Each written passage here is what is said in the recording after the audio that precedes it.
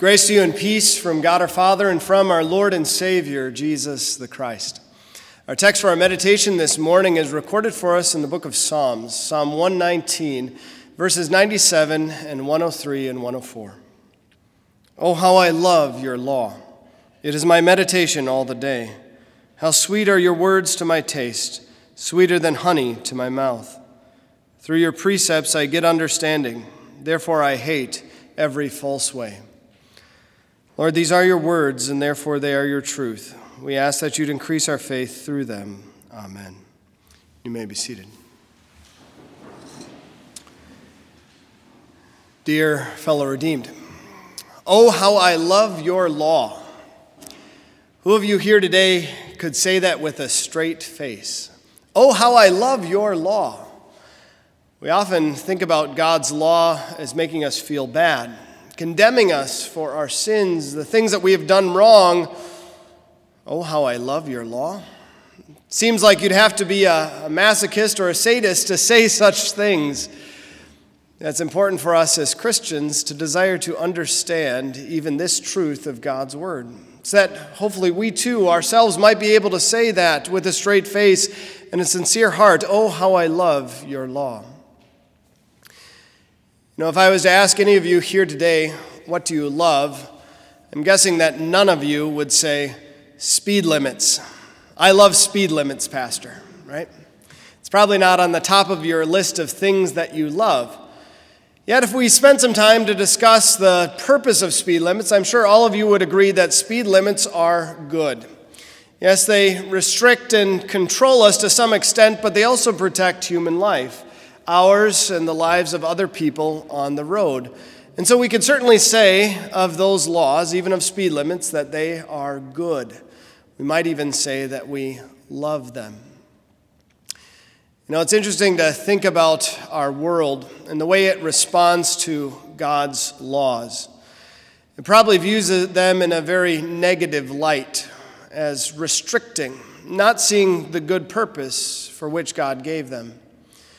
Maybe perhaps the same way that a child views its parents' rules. When the parent says, go to bed at 9 o'clock, do your homework, eat your vegetables, don't play out in the busy street, it only sees the restriction and not the benefit.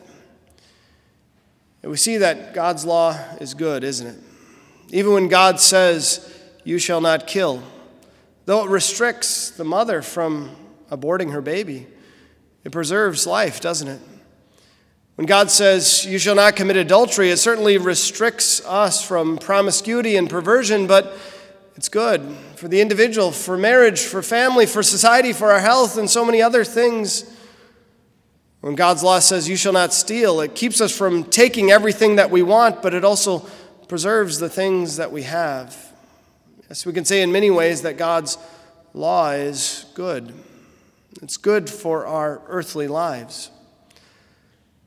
The world, on the other hand, is maybe a bit like the rebel that we know in school or in class that tries to convince us, don't listen to the rules. Those aren't important.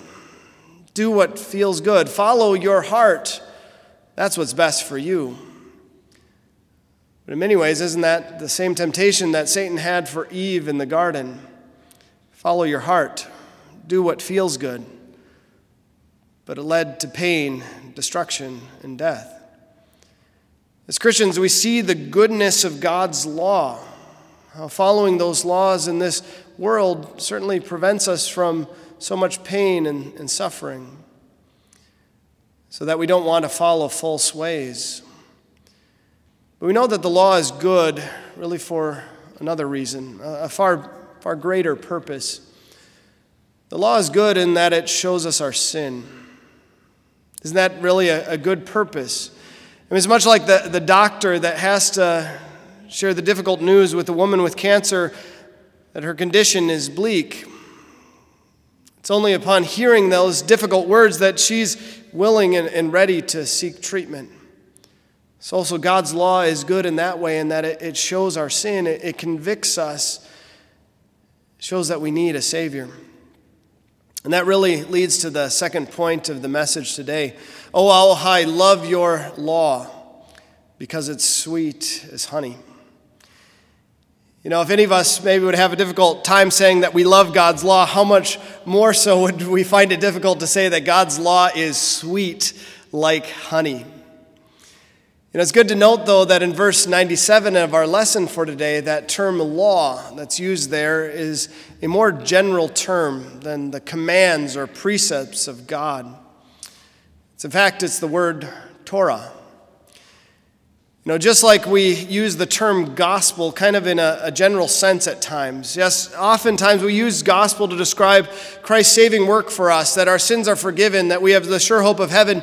But we also use gospel in another way, don't we, to describe the life of Christ, as recorded in the Gospels of Matthew, Mark, Luke, and John.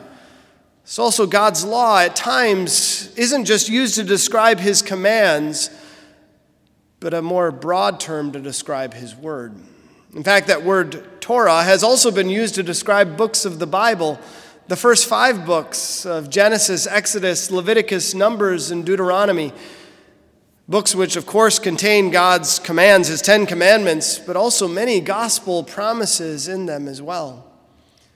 Well, understanding this about that term law in verse 97, we certainly can see how God's law could also be viewed as something as sweet as honey, especially those gospel promises. It's been said that Jewish teachers for centuries have used a little bit of a trick with children in teaching them God's word or teaching them their Hebrew from little on. They'd give them a little bit of honey or candy or something else sweet. And that's because they wanted them to connect God's word, maybe something that they'd normally view as difficult and hard or boring, with something pleasurable. Maybe it's a bit like Pavlov's dog, who he trained to salivate at the ringing of a bell. So too, they wanted the kids to associate God's word with something pleasurable. Well, as neat as that little trick is, we really don't need a trick to be convinced that God's word is sweet to our ears. God's word of gospel, as he declares through his apostle, that Christ Jesus came into the world to save sinners, of whom I am the worst.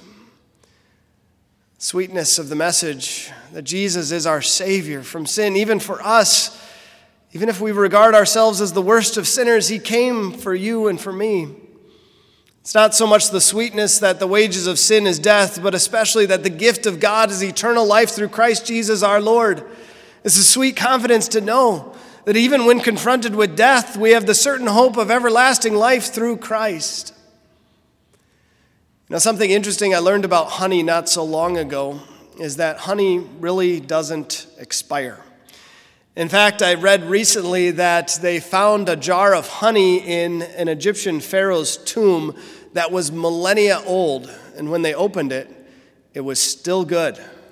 Imagine that, honey able to be preserved for thousands of years without expiring. What a great thing to compare God's word to.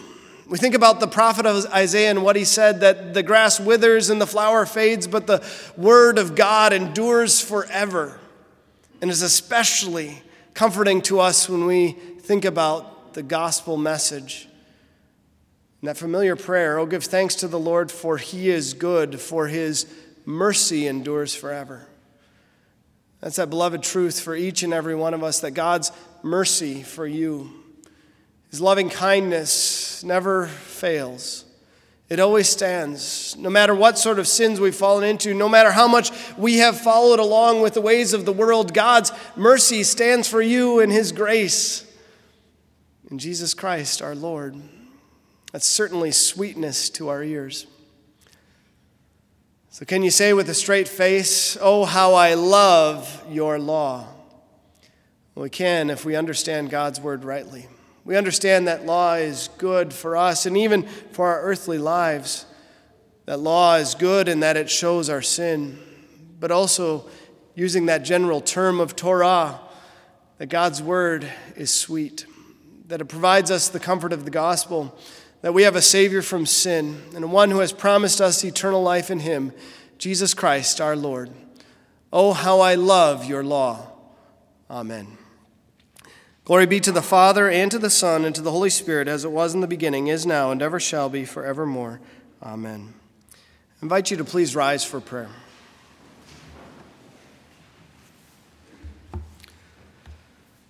Blessed Lord, since you have caused all holy scriptures to be written for our learning, grant that we may so hear them, read, mark, learn, and take them to heart, that by the patience and comfort of your holy word, we may embrace and ever hold fast the blessed hope of everlasting life, through Jesus Christ, your Son, our Lord, who lives and reigns with you in the Holy Spirit, one true God, now and forever.